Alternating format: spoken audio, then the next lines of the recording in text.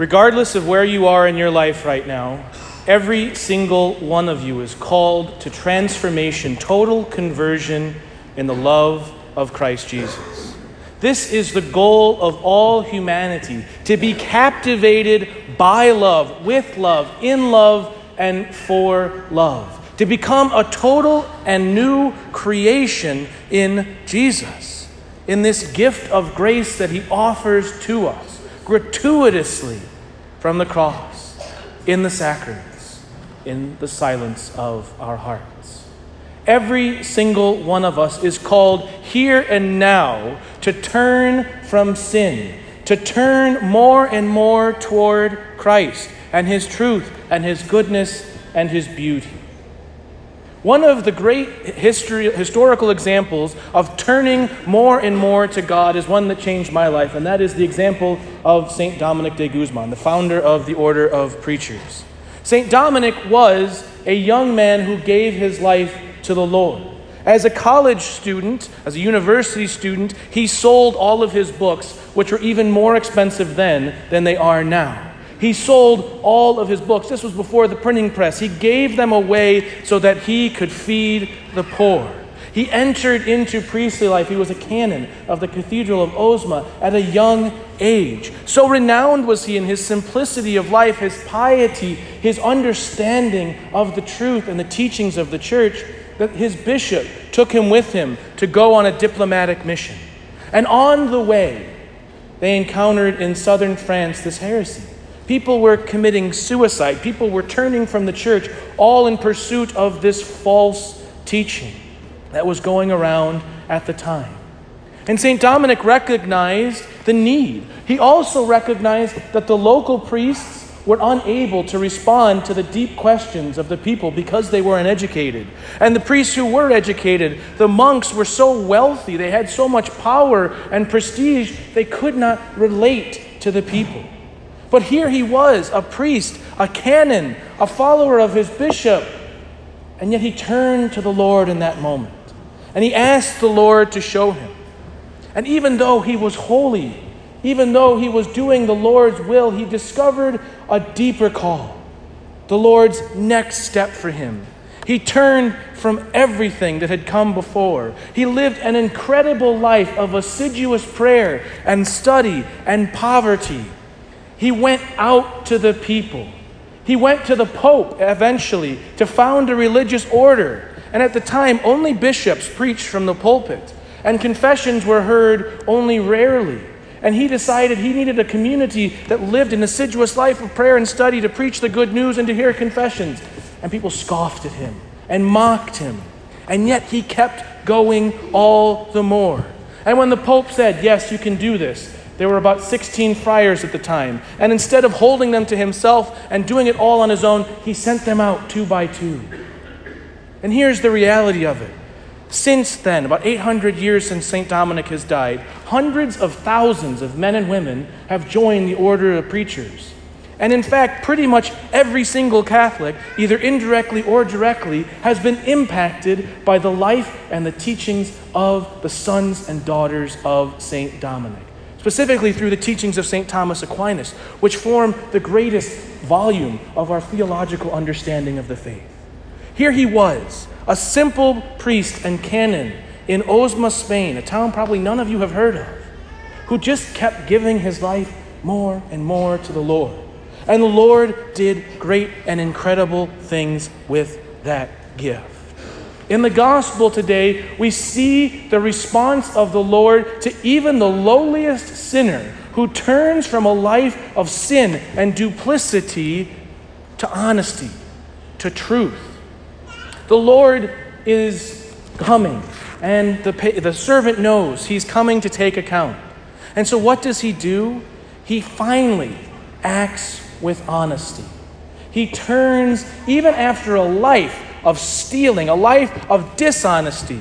And how does the Lord look upon him? Does he say to him, "Oh, look at you and all the terrible things he's done"? No, he commends him for his honesty. This is the radicalness of being in love with God and of being captivated and converted by this love. It's predictable in one way. There's a clear moral order to the world, but it's unpredictable in another. The dishonest steward in one moment becomes honest. The simple canon from Spain in one moment starts to change the church forever. This is what God has in store for each of us. As we turn, though, more and more to the readings for today, we are confronted with some difficult truths. So in the gospel today, we hear of this dishonest wealth. Make friends with dishonest wealth.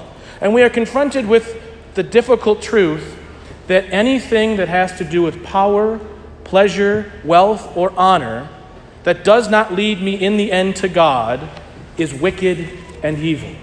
Everything in this world that detracts, that takes me away from God, is not a good thing. In fact, basically, the church fathers say that the earthly things, again, if not turned to God, will always steer us away. Not only that, we have the difficult truth from the first reading from the book of the prophet Amos. We have the chosen people with whom God has made covenant, who are turning from him in ridiculous and outlandish ways. And so we are reminded that in our birth we are born into sin. Our nature is corrupted by sin. And sometimes we make excuses for this. My great-great-grandparents came over to this country from Ireland, and yet when I get my anger or my choleric disposition up, people will say, oh, there's Father Patrick getting Irish again, or putting on the Irish. Right? And we laugh and we joke about that. Ha ha, he's Irish. What does my great-grandparents coming from Ireland have to do with my imprudence in conversation?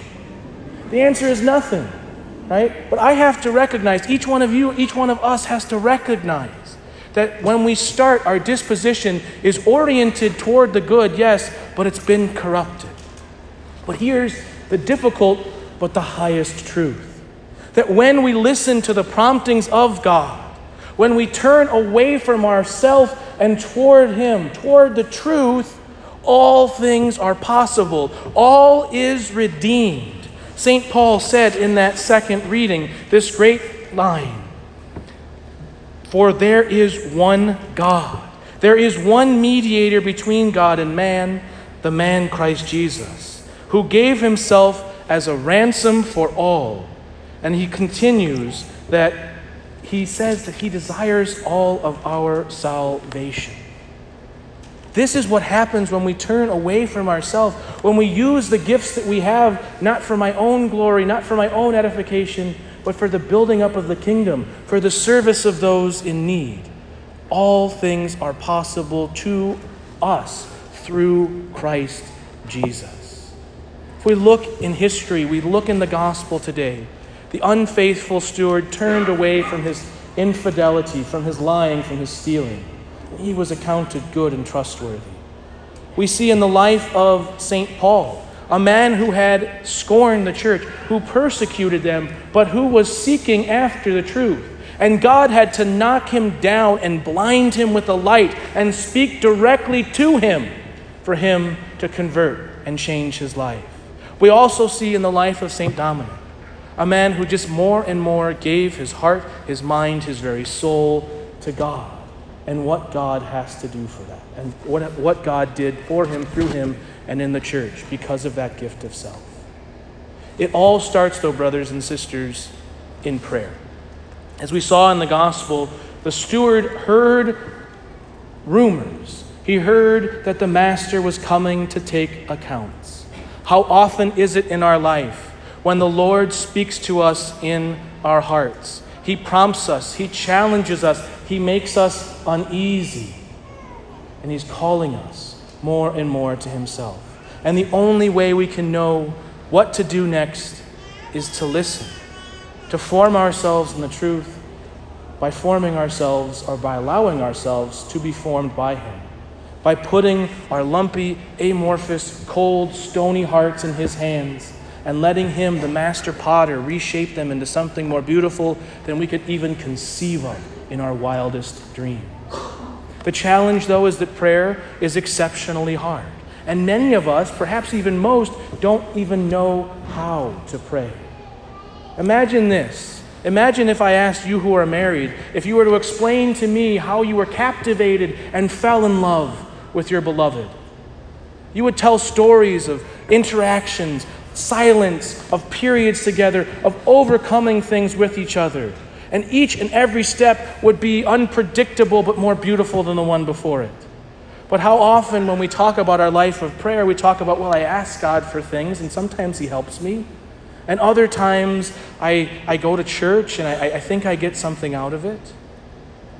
We are called to be captivated, to be changed and transformed by love. Therefore, just as with any other relationship, we need to know and love and spend time, so too with God. So too we must come to Mass and confession on a regular basis and avail Himself of His grace. So too we must sit in silence before Him and in His presence, especially before the Blessed Sacrament. So too we must spend time daily with Scripture, allowing the Word of God to change our hearts. And so too we must ask. For 10 years I have given my life to the Dominican way of life, and I'll tell you this much, I don't know if I'm any further along in my life of prayer. And it's the one thing in my life I've worked hardest at doing. Prayer is exceptionally hard. But when we ask for help, when we invite other people into our lives, when we commit to sitting in the presence of God, He changes us, even if we are unaware. And I will say this just kind of on a personal note, if as the new administrator here I spent most of my time teaching you how to pray and less time doing the management and administrative work, I would be grateful to that, just to be clear on that. That would make me so happy. But this is what the Lord offers to us. We are called to be His, wonderfully, amazingly made, recreated, transformed, and converted by His grace. At the end of the gospel today, Jesus says very clearly, black and white terms, you cannot serve both God and mammon. Every one of us is today called in a simple way of turning more and more to the Lord, of a great way of turning away from sin, and perhaps even some of you are called to the priesthood and religious life. But each one of us is called today to give our hearts to the Lord. Because it is true, as long as our hearts are divided, we are divided against ourselves. We cannot serve both God and mammon. Today, right now, choose God. Give Him your heart.